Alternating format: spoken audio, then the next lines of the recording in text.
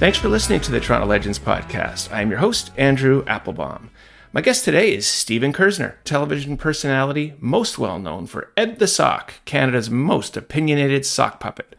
Stephen created and has voiced Ed since first appearing on local cable television in 1987 and subsequently across the country via Canada's music station, Much Music.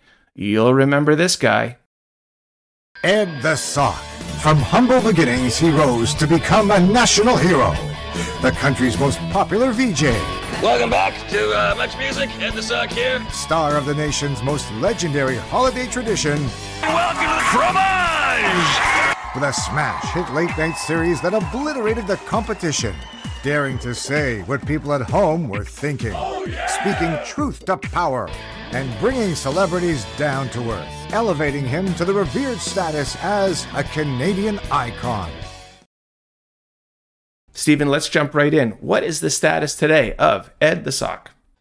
Well, as we talk, it's kind of an exciting time. We're about to doing a podcast mostly for fun with my wife, Leanna, but not Ed's wife, my wife. Okay, to be clear.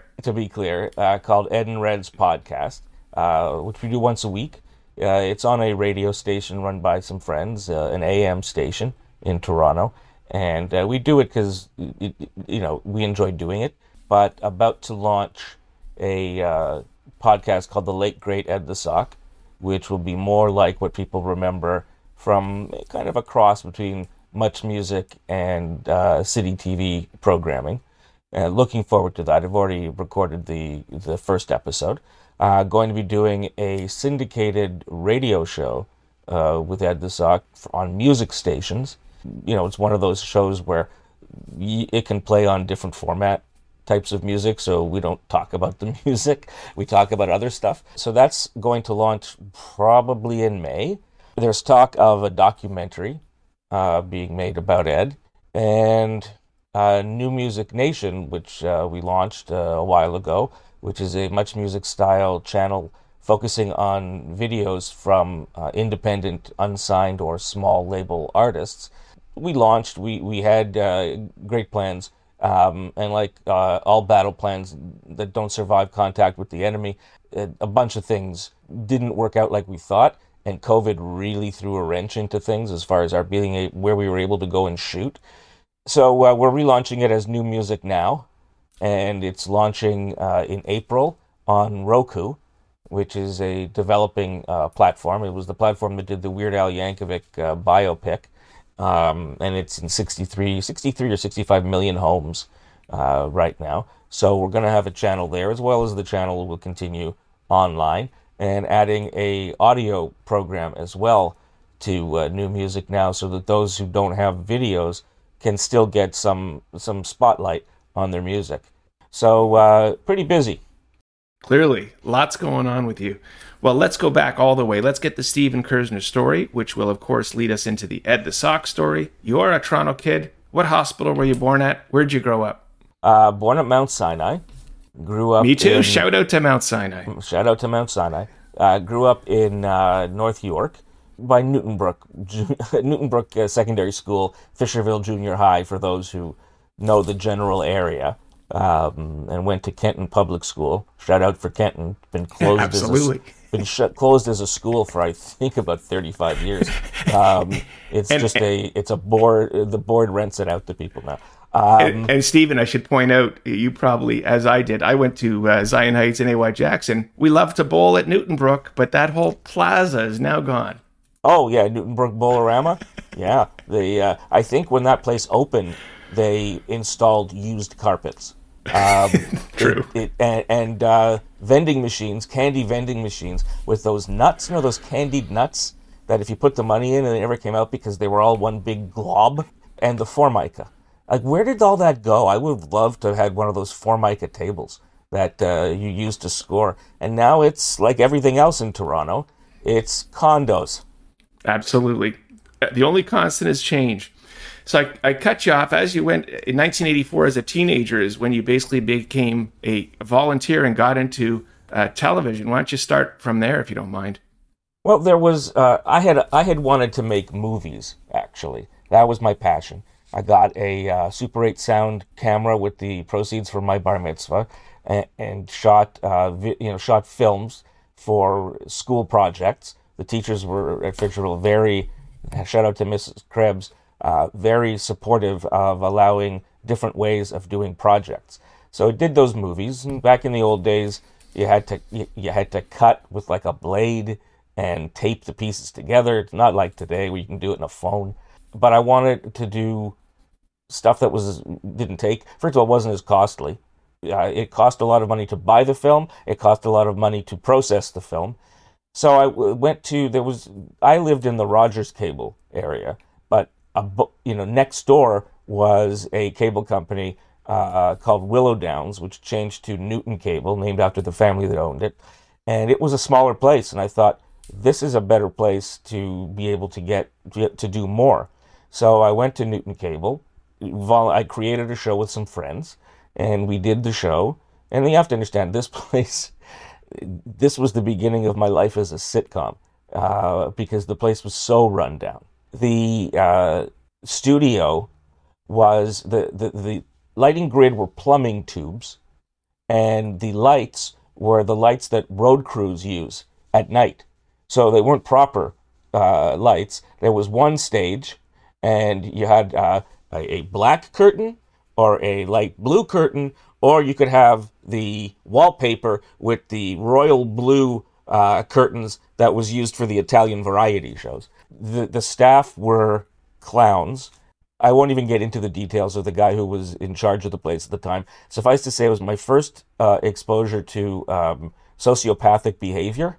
And not my last, but my first exposure, and probably the most profound exposure to sociopathic behavior in my life. And I continued to, we did our show, and I just found the place that there was so much opportunity because nobody wanted to do anything. Everybody was lazy, and I was eager. So I said, I'll take over this. I'll take over that. I took over producing the shows that were made by pains in the ass, because it was volunteer, so people would come in to do their programs. They would create the programs. They'd come in. We would shoot them, and in those days there was no editing. We just put them on the air, and there were some people that were difficult to deal with. And no one wanted to deal with them. So I was like, I'll deal with them. Okay, yep. Kerzner, you want to deal with them? You go ahead. One seniors group was the first people I dealt with, and they were incorrigible. But I saw there was so much opportunity, and I just kept basically making myself essential, changing things and making it so that they relied on me. I started working there as a part-timer after school when I was in high school.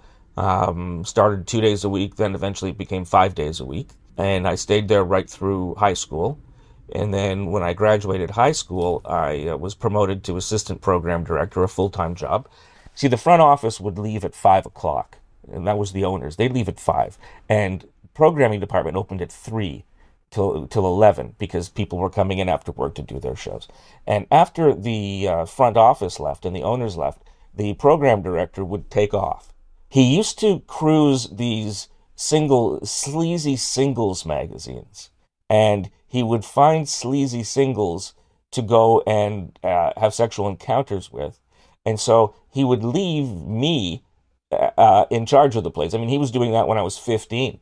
And so eventually the owners found out. I refused to rat on him.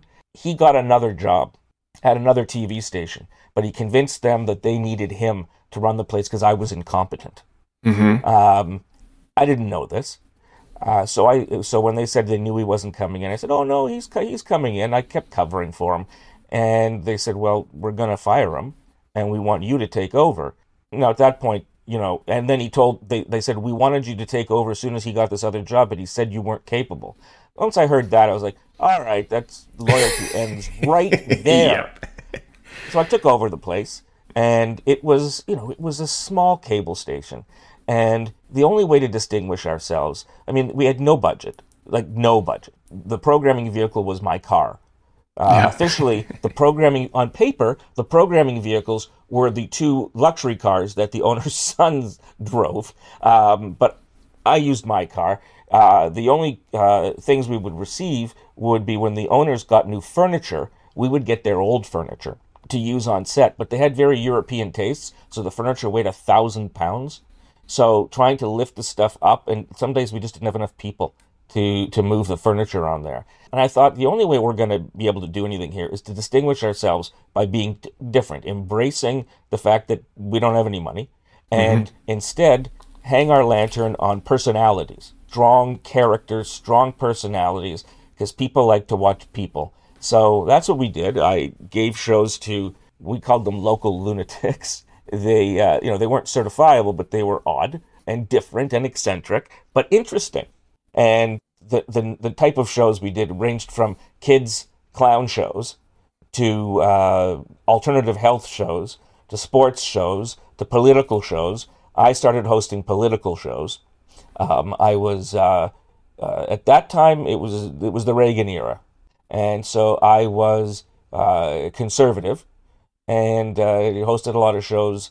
I did 2 hours a week live and 1 hour or 1.5 hour a week taped as a debate show, and I would take phone calls and talk about things that were clearly, in retrospect, out of my depth, but spoke as if I knew everything. That's where Ed came from. There was an association of cable companies because each cable company owned a part of the city. So we would get together and we would share programming on Friday nights and Wednesday nights. They made me the chair of that committee as soon as I got promoted to program director. I mean, at the time I thought it was a bit of a, wow, that's a vote of confidence. When in fact it was like no one wanted to do that. Yeah. So give it to the kid. So Rogers bought the company, and they hated me because I did things completely differently than them. They were by the book, and I was like, what's a book?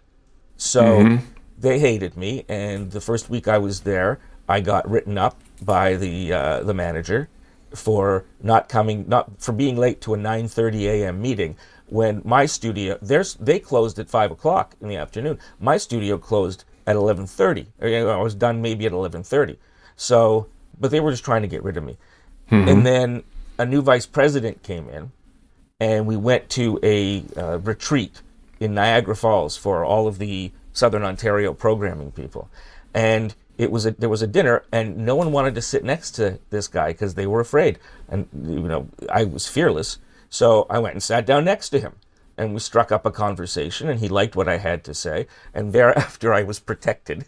And I refused to do things the Rogers way, which was to produce stuff that was just as dull as you could imagine. I took things in a different direction. And the first year I was there, 2 of the shows I created went up against 2 of the shows the other Rogers people in Toronto had created. And those 2 shows were sort of their pride and joy. My 2 shows were, the turds in the punch bowl. And my 2 shows won. And after that, there seemed to be a shift in maybe he knows what he's doing. And so changed a lot of the output and the attitude there. It's very sad that Rogers community television in general, doesn't really exist anymore. CRTC gave the cable companies the option. You can spend the money on the community channel or you can spend it on local news. They made the right choice going with local news, but it's unfortunate because that was a great training ground for people. It's a bygone era. Oh, yeah. The thing that's sad is that so little of it exists on tape, so that it's not up on YouTube. And so it's almost like it never happened.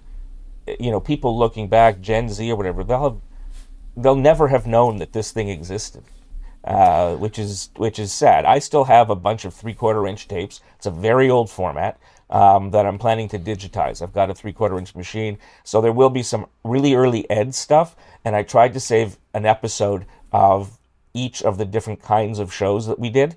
That I'm just going to get a YouTube channel and just put the stuff up there so people can see what this crazy community television stuff was like back in the day.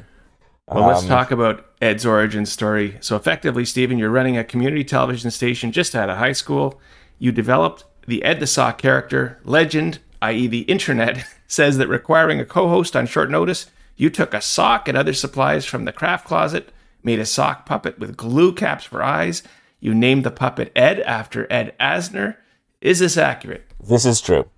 This is true. I had a friend who was hosting a variety show, like a talk show, comedy talk show, but he didn't have a schedule like everybody else that came in, Wednesday at 7 p.m. or whatever. He would come in when he had time, and so he needed a co-host because he was brilliant but not focused. So he didn't know when an interview had really pretty much wrapped up and to move on. So we needed a co-host. But the only person who you could guarantee was going to be there every day of the week, whenever he popped in, was me. But I was doing political programming. I wasn't about to go and be a sidekick on this show. So took the personalities of a couple of adults that me and my friends knew, who we had been lampooning, a couple of men, merged them, went to the supply closet where the stuff for the kids' show was. There was a fake park for the puppet set. It was green fun fur that was the grass. So I cut some of that, used that as hair. Yoo-hoo glue stick tops. In those days, letter set, which was letters. They were vinyl letters you would peel off to make, signs, washroom or whatever the hell. I used those as the irises. There was a sock in there. There was a pair of socks. They were still, with the hang tag, so they weren't something people wore. I grabbed one of those, and I happened to have, for some reason, a Colt cigar. Remember those things that when you're a teenager, you smoke them thinking that you were a tycoon? Those wine-tipped. So put all that together, and named the character Ed after Ed Asner, who was playing Lou Grant on a popular TV show, Mary Tyler Moore Show, a sitcom. Of course, the kids today know him from the voice of Carl from the Up movie. The voice of Carl from Up. That's right. That's right. And Ed was born, and that show, because of it was so scattered, it eventually ended. But then Ed teamed up with a guy named Stan Glass, who was this hapless, balding guy in his late 30s, who was doing singles programming, and there was just something about him that Ed could abuse him and no one felt sorry for him. Because, sometimes when you're insulting somebody, they feel bad for the person being insulted. In this case, no one felt sad for Stan, and he played his role very well. And then he quit because he had a job. He got a job and he was too busy. Went with comedian Eric Tunney. May he rest in peace. One of the greatest stand-up comics I've ever seen was Eric Tunney. He turned stand-up comedy into an art form. So he was very slick, polished, upper crust type guy. And so him contrasting with Ed, it worked. And that's when the show really caught. And, Ed, I called it Ed's Night Party. And we built from there. It became a very popular show on Cable 10. And then all the Cable 10s across the country grabbed the show to run Fridays at 11:30. And we got a lot of press, local and national. And CBC actually was the first people to say, we'd like you to come bring your show here. But I knew that CBC would, especially CBC of that time, would have watered us down so much there would have been nothing left. So when Moses Znaimer and Jay Switzer came, may Jay rest in peace, and said they'd like to do the show, I partnered with a fellow named John Brunton, who runs Insight Productions, and we took Ed to, we took the show to City TV, and Chum also wanted Ed as a VJ on Much Music. So we're talking late 1994 at this point.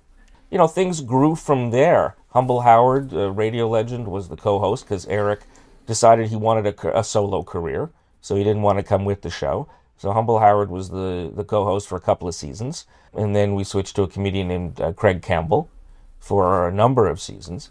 In the final couple of seasons, my wife Leanna, who had been she started out as a dance coordinator and then had so many great ideas, she became a associate producer, then a producer, and then the senior producer of the show. But she was also writing all the time, writing material, and was part of the evolution of Ed from a vaudeville shtick to a commentator.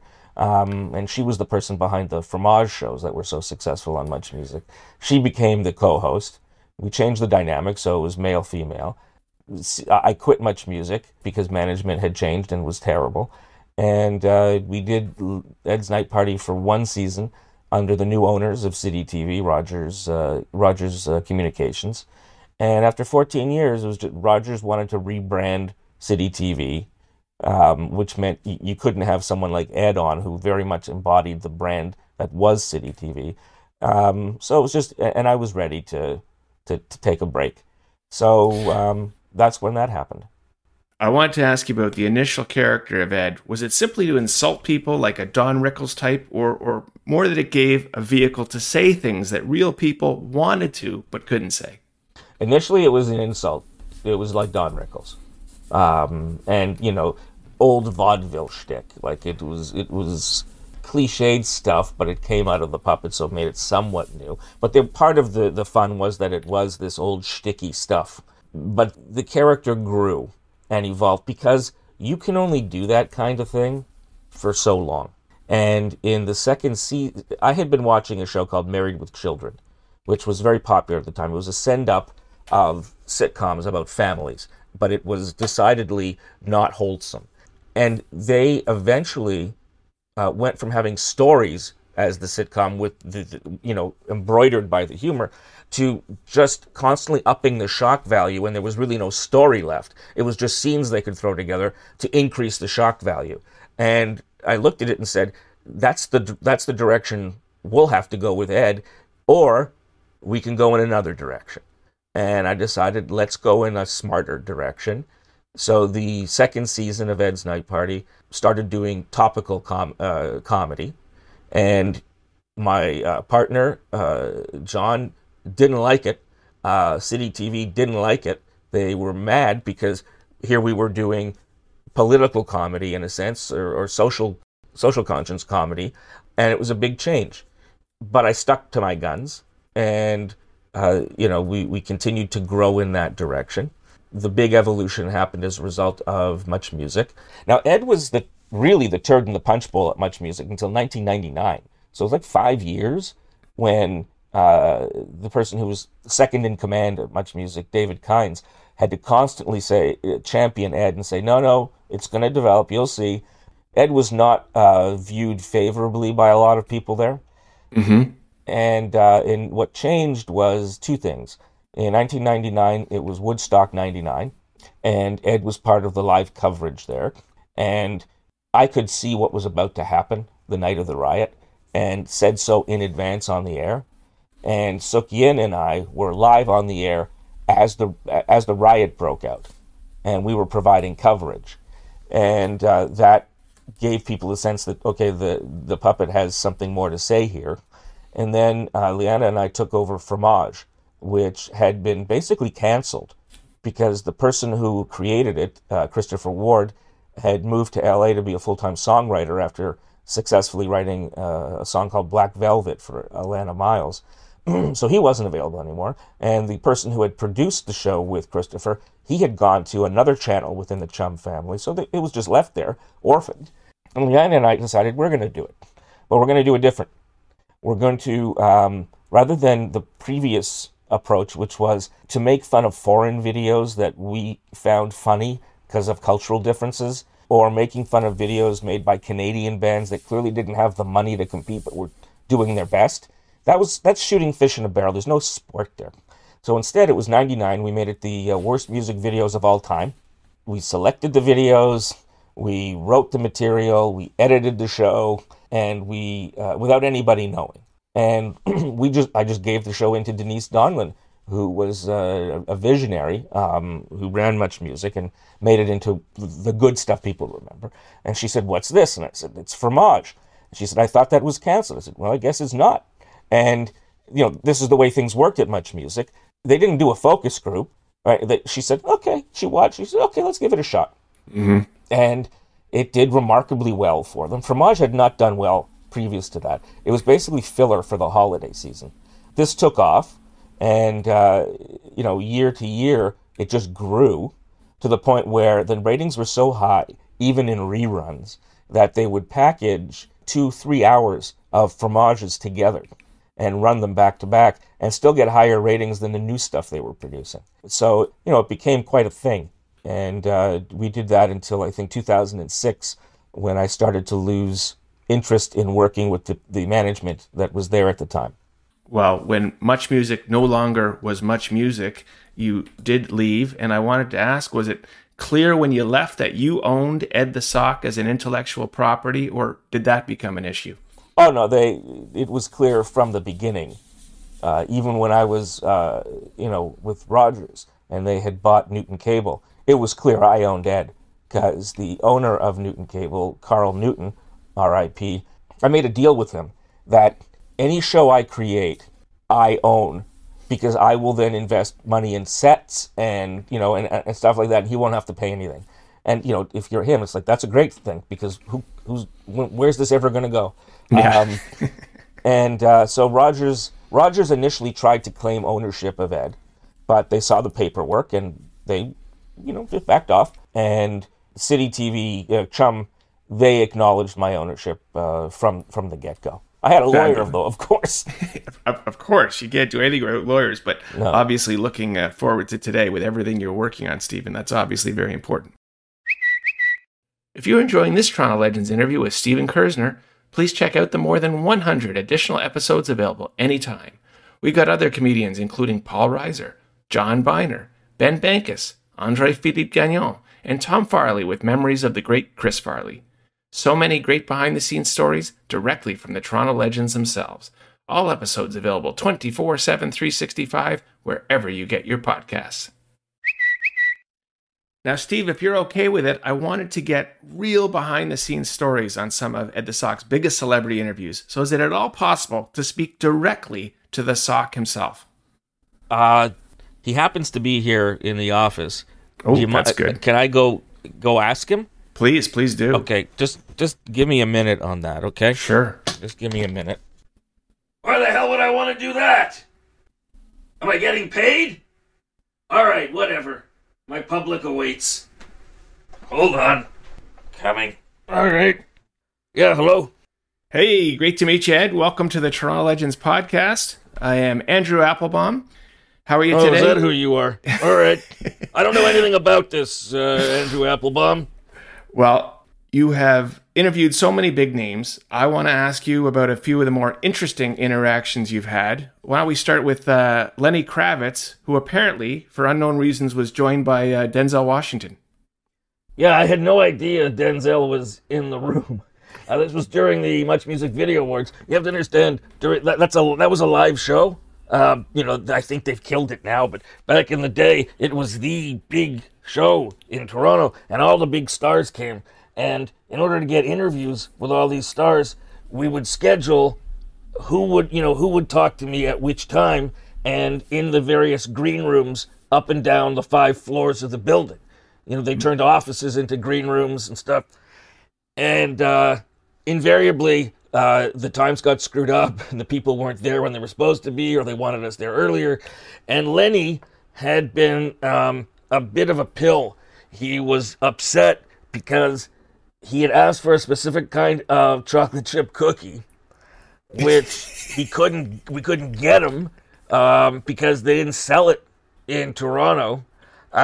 So he was mad. This is the information that was given to me before I went in to talk to him. And so I go in to talk to him, and he's got the room is full of hangers-on. And he is being Mr. Cool. Unflappable, a bit aloof. That's his deal. So I go to, and I dressed up kind of like him. Okay. I put on, I put my hair in dreads and things like that, just to make him more comfortable.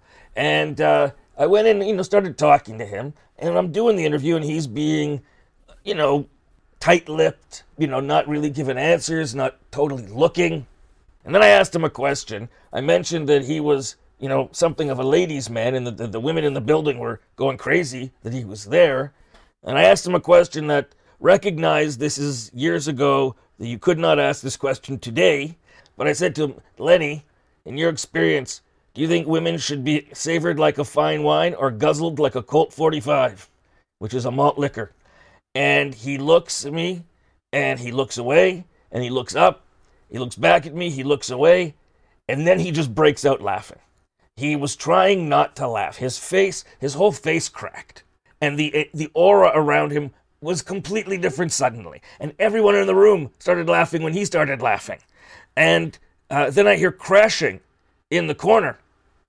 I look over. There was one of those trays of glasses of water that had been sitting on top of something, I guess not very secure. And Denzel Washington had been leaning on it or something, and he started laughing. He knocked all the glasses to the floor, broke all the glasses. And this is the first time I knew that he was there. And I look over, and it's Denzel Washington. So I just started yelling at him. Come on, Denzel. I'm trying to do some work here. Have a little respect. And the interesting thing was how Lenny lightened up and was a different person, and the tone in the room was different after he laughed, because laughing humanizes people. Mm-hmm. It humanizes celebrities who try to seem somewhat above the rest of us, but when they laugh, they're brought down to the same level as everybody else. All of a sudden, there's a bond, there's a connection, there's a feeling that these are real people. So, I had a great time doing that one. Well, you're able to break the barriers with Lenny and Denzel, but Ed, how about Vanilla Ice? Well, Vanilla Ice is an idiot. I don't know if he's an idiot still. He may have gotten some wisdom over time, but we found out that he was going to be performing at this club in Panama City Beach, Florida. And I was like, you know what? We got the budget. Let's go down. It was spring break, so we could get some spring break activity as well. So go down to talk to Vanilla Ice. We booked it. Get in there, backstage, early in the day, and talk about somebody who was trying to seem above it all. You're Vanilla Ice, okay? Have some humility. And this was the point in his career where he was trying to copy Cypress Hill and doing like drug material and so on. Anyway, so I start doing an interview with the guy, and I'm trying to, I try to keep the interviews light and fun, but he keeps talking about how horrible his life is. Back and forth, and I have a rule with celebrities. You get 3 shots on me. After the 3rd shot, I pull out the artillery. So he made 3 stupid cracks. I don't even remember what they were, but that was 3. And when he said, my life's a rough road, terrible thing, I wouldn't wish it on anyone. And I said, now you have to be of a certain age to get this. But I said to him, is Sally Struthers going to do a commercial for you? Because she was an actress who at the time was doing commercials for charities, for poor children in parts of the world. He pauses, he gets mad, and he says, puppet, gimmick. And I said, yeah, but one that's still working. And the interview concluded. We did a couple more questions, concluded. We leave. We're getting in the car, and all of a sudden his manager comes out and says, hey, guys, yeah? He says, Ice doesn't want to do the interview. I'm like, what? He says, Ice doesn't want to do the interview. What do you mean he doesn't want to do the interview? Do you mean he doesn't want us to use it? Yeah, he doesn't want to do the interview. I said, well, here's the thing. When we first approached to book this, you could have said no. When we got here, you could have said no. If you'd stopped the interview midway, we would have said okay. But we finished the interview. We're done. It's recorded. And he says, well, Ice isn't going to be happy. I said, that's not my job to make him happy. We take about 6 steps, get in the car. Before the seatbelts are on, the phone rings. It's Ice's record label. And the guy says, thank you so much for interviewing him. We really appreciate it. I know he enjoyed the interview. Thanks for coming out. Because I think probably Vanilla Ice called the record company, and the record company said, do you see anybody else there interested in interviewing you? Well, not so positive with Vanilla Ice, but I know you had some positive interactions with Canadian content, Avril Lavigne and Nickelback. Ed, you love these people. Well, I did love Nickelback. I'm a fan of all of their song. But I sent an email to Chad to get him on the Late Great Ed the Sock podcast, and I know he got the message, but he didn't get back to me, so he is dead to me. Avril Lavigne, though, I made a policy of interviewing performers who were not famous yet. and maybe would never be famous. But I felt that they should be treated the same as any other performer. They should be given the respect, given the chance to have an interview, so on. So Avril was one of those people. Christina Aguilera was one. Avril was another one. Her album hadn't come out yet. So everyone was like, who is this kid? So I did an interview with her. And it went very well. And then at the end of it, out of the blue, she grabs me, puts me down on the floor and straddles me, and then flips her hair back and gives a porn star look to the camera. And I'm like, don't do this. You're 17. I had nothing to do with arranging this at all. And then her album came out like the next day or something, and she was huge. The next time we go to interview her is at a mall in Toronto that is not prepared for the audience, the people they're going to get. We had to go on the roof of the mall to get an interview with her, because otherwise people would see her and they would go crazy. And she did the same thing. She ends the thing by straddling me.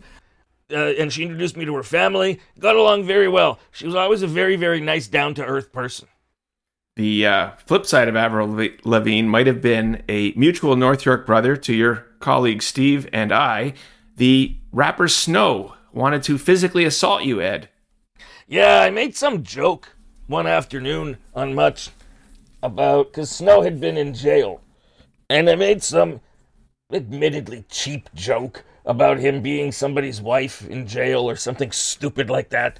And the story I heard was his mother had been listening and had misconstrued what I said and made it something like he got killed in prison. I don't know what it was. All I know is she got very upset, and she and so got a call. The management of Much got a call from Snow's manager that Snow's on his way downtown to Much to beat me up, and that the manager was going to show up and stop him from doing anything stupid. Now, I never even knew about this until like a day later, so obviously the manager intercepted him.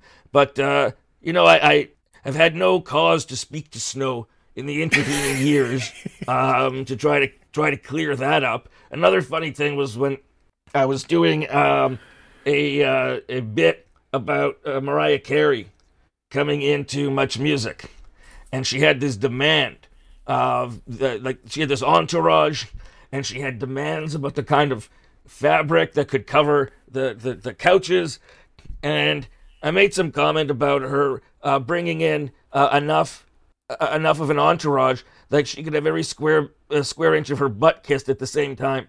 And the record company, the president of the record company in Canada, called Much Music and said, she's not coming in now. Because, you had Ed say that. She's not coming in. Have Ed apologize. And I apologized in a way that was just not an apology. She came in anyway, and then she was going through a divorce from Tommy Mottola, who was the head of Sony Music. He contacted Much, asked for a copy of that video, said it was the funniest thing he'd ever seen. You can get fans in the strangest places, Ed. Yeah. I want to ask you about one final thing, and this was probably your biggest assignment of your career, live at Woodstock 99 in upstate New York. What was that whole experience like? I was one of the few people that didn't rush in and say, yes, I'll go, when I was asked. Because I didn't care, Woodstock. I first made sure that I would have my own room, that I would have my own shower, and if there wasn't air conditioning, I was bringing fans. Because it was July, it was really hot. And everyone laughed at me, but they didn't laugh when I was in a nice, comfortable room, and they were sweltering, sleeping in the RV. I mean, I could see the place was going to go straight to hell, because the spirit of the original Woodstock was not there. This was a thing to make money. It wasn't some idea, peace, love, and all that. This was to make money. And the people at the vending, the vending stops, the stores, the booths, were charging an enormous amount of money for water, for example. And you have to understand, this was being held on a decommissioned U.S. Army base. Army bases do not have doorways or any places with shade where anybody could be lurking. So there was no shade. It was on the blacktop. So the sun's beaten down and beaten back up. They're being charged a fortune for water. and they started to go a little crazy. The organizers hadn't arranged to have the outhouses drained on a regular basis. Yikes. So I don't know how this happened, how it started. They had knocked over a couple of outhouses, and they were body surfing in fecal matter. I was not there. That was something Rick Campanelli was covering. Because they knew that if they told Rick to cover it, Rick never said no. So you just knew that the place was going to hell. And then the last night of the concert, when Sukyin and I are up on that platform, there was 2 broadcast platforms, ours and MTV. MTV was across the way from us. And I could just feel the energy turning really, really ugly. Like there was just something about the crowd that I saw them starting to tear apart the hoarding and take the big pieces of paneling, the huge pieces of wood, and started tearing it apart. And I said to Sukyin, this is about to turn into Lord of the Flies. Mm-hmm. And Alanis Morissette was up there, and she was telling people at the end of her thing to, hey, we're here to have a good time. Everybody chill out. And then that idiot, Fred Durst, who shouldn't have been there anyways, because Fred Durst is not a musician. He's just somebody who yells while there's people playing instruments around him. Fred Durst got up there and said, forget what Alanis said. Let's break shit. Because that was the name of one of his songs. And that permission just uncorked the whole thing. All of the hoardings came down. The people were jumping on top of the wood, the paneling, and surfing as the people underneath were moving it along. And of course, these people were drunk and high. They fell off the thing and were injured. And then they had, it just got so bad they had to stop the concert. And the police came and tried to push the people the people back a distance. Because hell hath no fury like spoiled middle-class white kids who don't get everything that they want. So there was a line in the distance, and they were beating on metal garbage cans and setting fires in them. It was tribal. It was insane. And when things went bad, the Americans went over to the MTV platform and took empty water bottles, peed in them, and threw bottles of urine at them, and threw metal tent pegs at them. Our side of it, Canadians came, stood around our platform, 3 deep, to protect us. Shows the difference in the relationship to the audience.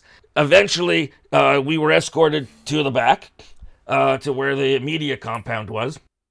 We go over to the Much Music Winnebago, which was the headquarters. Much Management tells the VJs, there's expensive equipment on our broadcast platform. Go out there and bring the equipment back. Oh, boy. Yeah, so they're telling their on-air talent to go into a riot in front, just to give you some sense, in front of our booth, a car had been overturned and set on fire, and they wanted us to go get the equipment, the expensive equipment. We were more expendable than the equipment, which goes to show you what it's like to be a star in Canadian television. We told them to forget it. If you want the equipment, you go get it. Well, Woodstock 99 definitely goes down in history as a huge calamity, but it's good to hear, Ed, that you have a good side to you that people don't see, trying to make the best of a horrible situation. I want to thank you for your time. It's great, an honor to talk to you, and I'm going to go back to Stephen, if I may. Well, you want him now? It's going to be a huge letdown. People listening to me, and you're going back to that guy. I understand. People are tuning out right now. If they didn't tune out while he was talking the first time, they're going to tune out now. But listen, it's your show. Whatever you want, okay? I'm going to go get him. All right, Aaron? Thanks, Ed. Great talking to you. Yeah, whatever. What a waste of time. Oh, okay. Apparently you want me back now? Thanks, Steve. Yeah, that was pretty much as I expected it to go down. Yeah, you caught him at a grumpy part of the day. Yeah, that one part of the day. Yeah. Steve, I want to talk to you about Triumph the Insult Comic Dog. This is creation of Robert Smigel on Late Night with Conan O'Brien in 1997. Here's a taste of Triumph. Tonight we're featuring one of the country's biggest entertainers. No, I'm not talking about Adam Sandler. I'm talking, of course, about our good friend, Triumph the Insult Comic Dog. Just think, me, triumph on the Hollywood squares.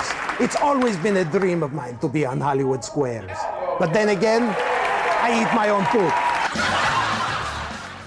Thank you very much for that, because, I don't get enough hearing about him. Well, that's why I wanted to see if you're comfortable talking about it. Stephen, you call him Triumph the Rip-Off Dog.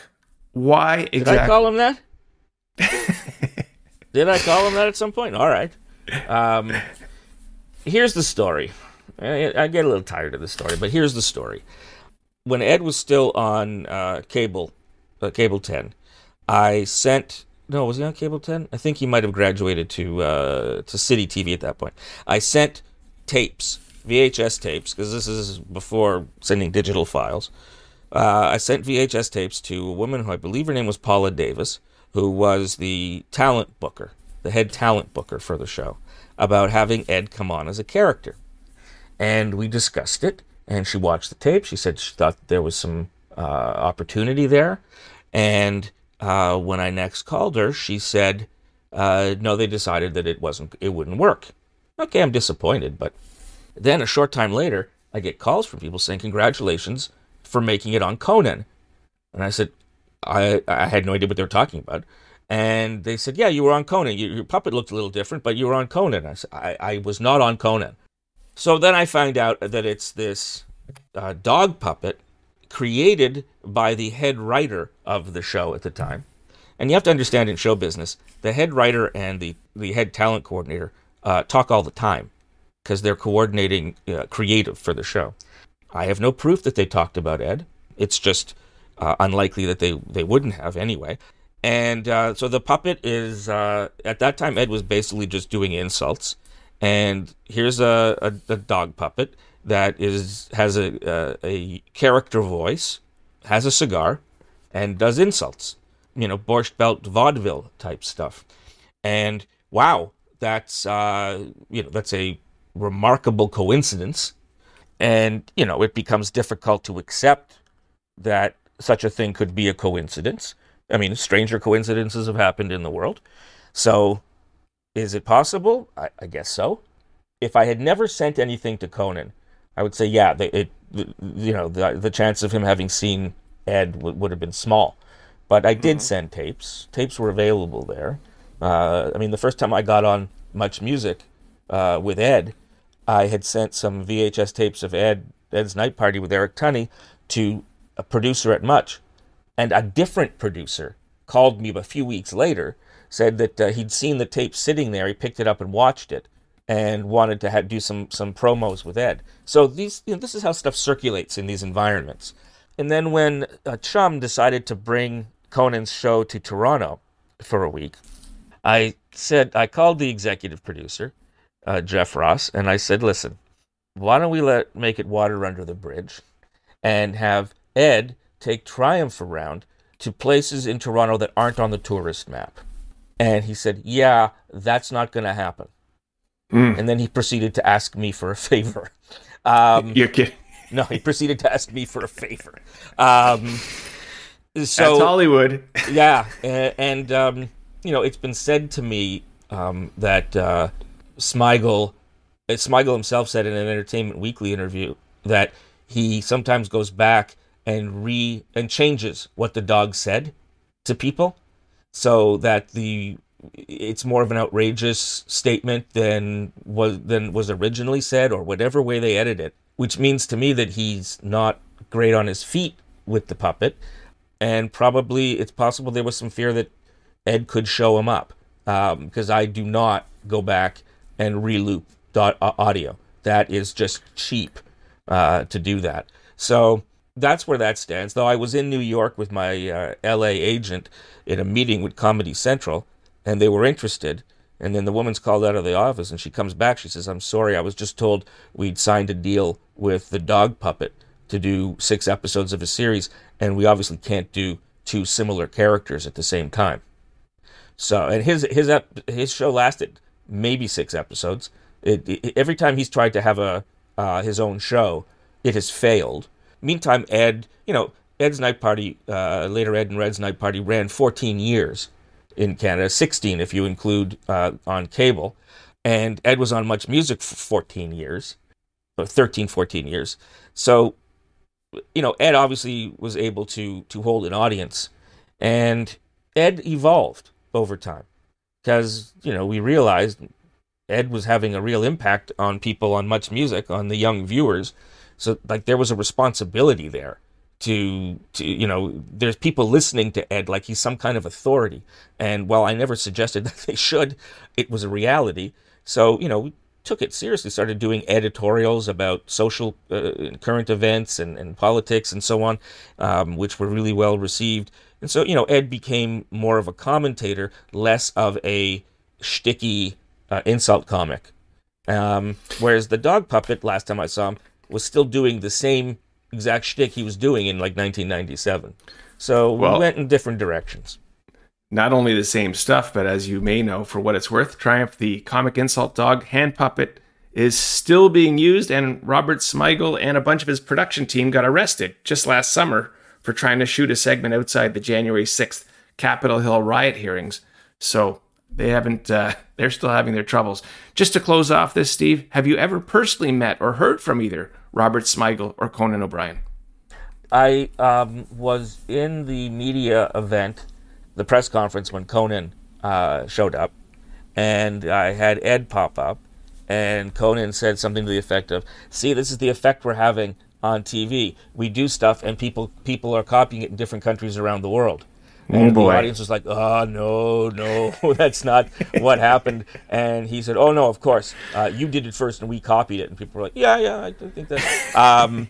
That was the closest I got to Conan O'Brien. I have to say that after I never watched him again after that, because all I could think of was, who else's work are they coincidentally very similar to?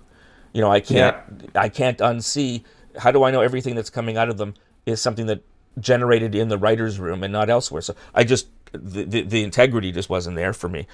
So I'm definitely not Team Coco. And Smigel told a friend in common that he swears he knew nothing about Ed. That he likes Ed and thinks Ed is funny, but he knew nothing about Ed. And I don't know the man. I don't know, I typically trust what people tell me. It's usually a mistake. So I have no way to assess his his credibility. So that's what he said, and that's what he said. Let's move on to someone you have more respect for. Your thoughts on Moses Znaimer as a visionary, as a boss, and as a human being. Wow. Moses, what he did, how ballsy he was to even get City TV started. People don't recognize in this day and age, when people are trying to do edgy stuff everywhere, how bland TV was in Canada, especially at the time that Moses and Phyllis Switzer came up with City TV. Only somebody with Moses's, I'm not going to call it arrogance because it gets mistaken for that, but that single-mindedness, that self-confidence, that belief in his vision, which an individual like that is going to rub people the wrong way, because the people that he's rubbing the wrong way are the people telling him, you can't do this. And he's proving them wrong. His vision, the vision he communicated to other people, that other people came to share, that he led, there is no question that it led to the greatest era of creativity and originality in Canadian television. The format for Much Music and City TV was copied around the world, licensed, I should say, around the world. People loved the idea. Guys like Moses, there's a T-shirt my wife has that says, well-behaved women seldom make history. And it's true about men, too. Moses, he butted heads with some people. But that's because my understanding is they wanted him to compromise his vision. And he wasn't going to do that. And yeah, he could be tough on people in the building if he thought that they didn't really... he had a meeting with me once, and it was like two bighorn sheep, rams, smashing heads together.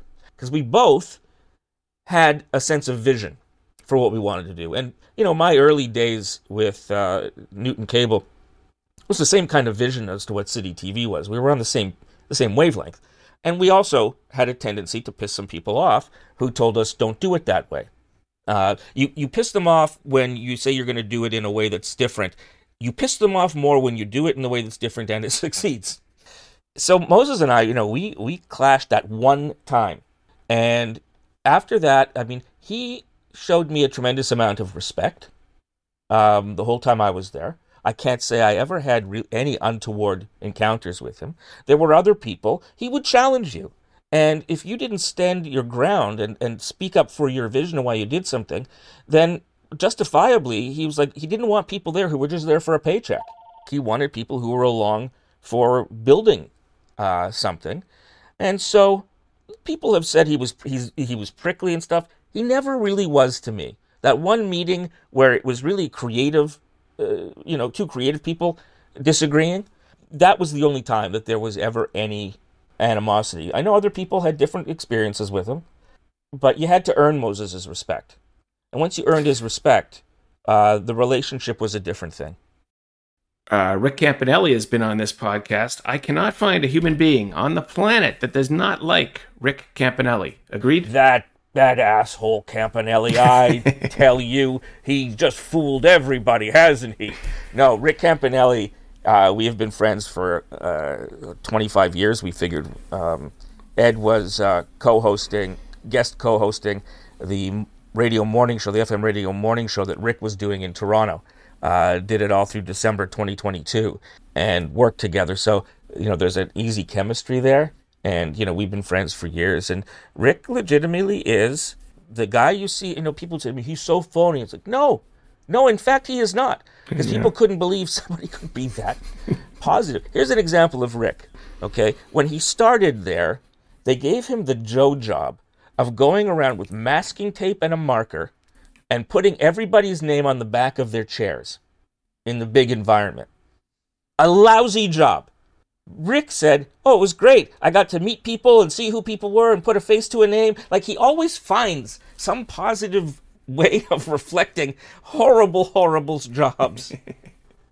Well, that was certainly my brief experience with him was very positive as well. So everyone says he's a great guy. Steve, let's close off with this. I imagine you had to spend a lot of time crouched down out of the camera shot to play Ed over the years. You are now in your early 50s. Physically, how are you? Oh, I'm just fine. You can still get down, no knee issues. Well, okay, here's the thing. As you discover when you're getting older, getting down isn't the problem. Getting back up is a whole different challenge. That's always the issue. But the truth is that with Ed, it's always shot so that Ed is in frame. I stopped hiding behind things a long time ago because that made it clear Ed was a puppet. We got Ed out moving amongst people, living in the real world. So there wasn't something in front of him all the time, like it was some Punch and Judy show. So primarily when I'm doing it, I am actually, I'm standing up. It can still be uncomfortable. Try holding your hand up at that angle for a length of time. But so far, I'm still physically capable of doing what I need to do. Excellent. And on that note, where can we best follow Stephen Kerzner, and where can we best follow Ed the Sock? My signature content and Podcast Doctor sites will be up shortly. I do have, as Stephen, a page on LinkedIn, which I participate in. I have a Facebook page under my own name, which I put things up in. But primarily the interest is in Ed. Ed has a Facebook page. I think it's called Ed the Sock Official. Ed is on Twitter. The name is @EdTheSock. On TikTok and Instagram, Ed_the_sock. Ed also has a profile on LinkedIn, which has more people following it than mine. And new music, it'll be newmusicnow.ca. Newmusicnow.ca. You'll see Ed doing VJ stuff, introducing some really talented artists, unsung artists from across the country, and we imagine soon that'll expand internationally. Fantastic. Well, not only is Ed the Sock still existing, he is thriving. And thanks for your time today, and I'm wishing you continued success, Stephen. To you too, Andrew. Thank you for taking the time. My pleasure. And to the listeners, we thank you for listening to this episode of the Toronto Legends podcast. And on behalf of Stephen Kerzner and Ed the Sock, I am Andrew Applebaum saying mahalo.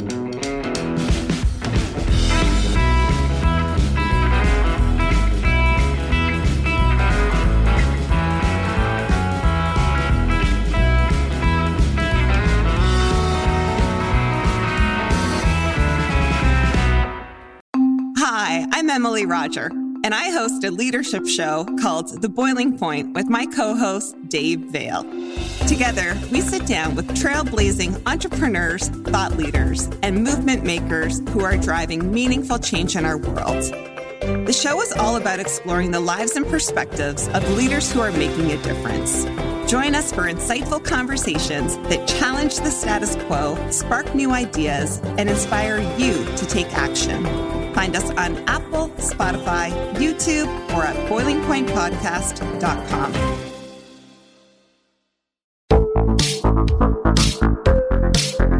Hi, I'm Connie Thiessen, the host of Broadcast Dialogue, the podcast. We focus on Canada and the challenges facing Canadian radio and TV, as well as highlighting those moving the industry forward from podcasting and streaming to new broadcast tech.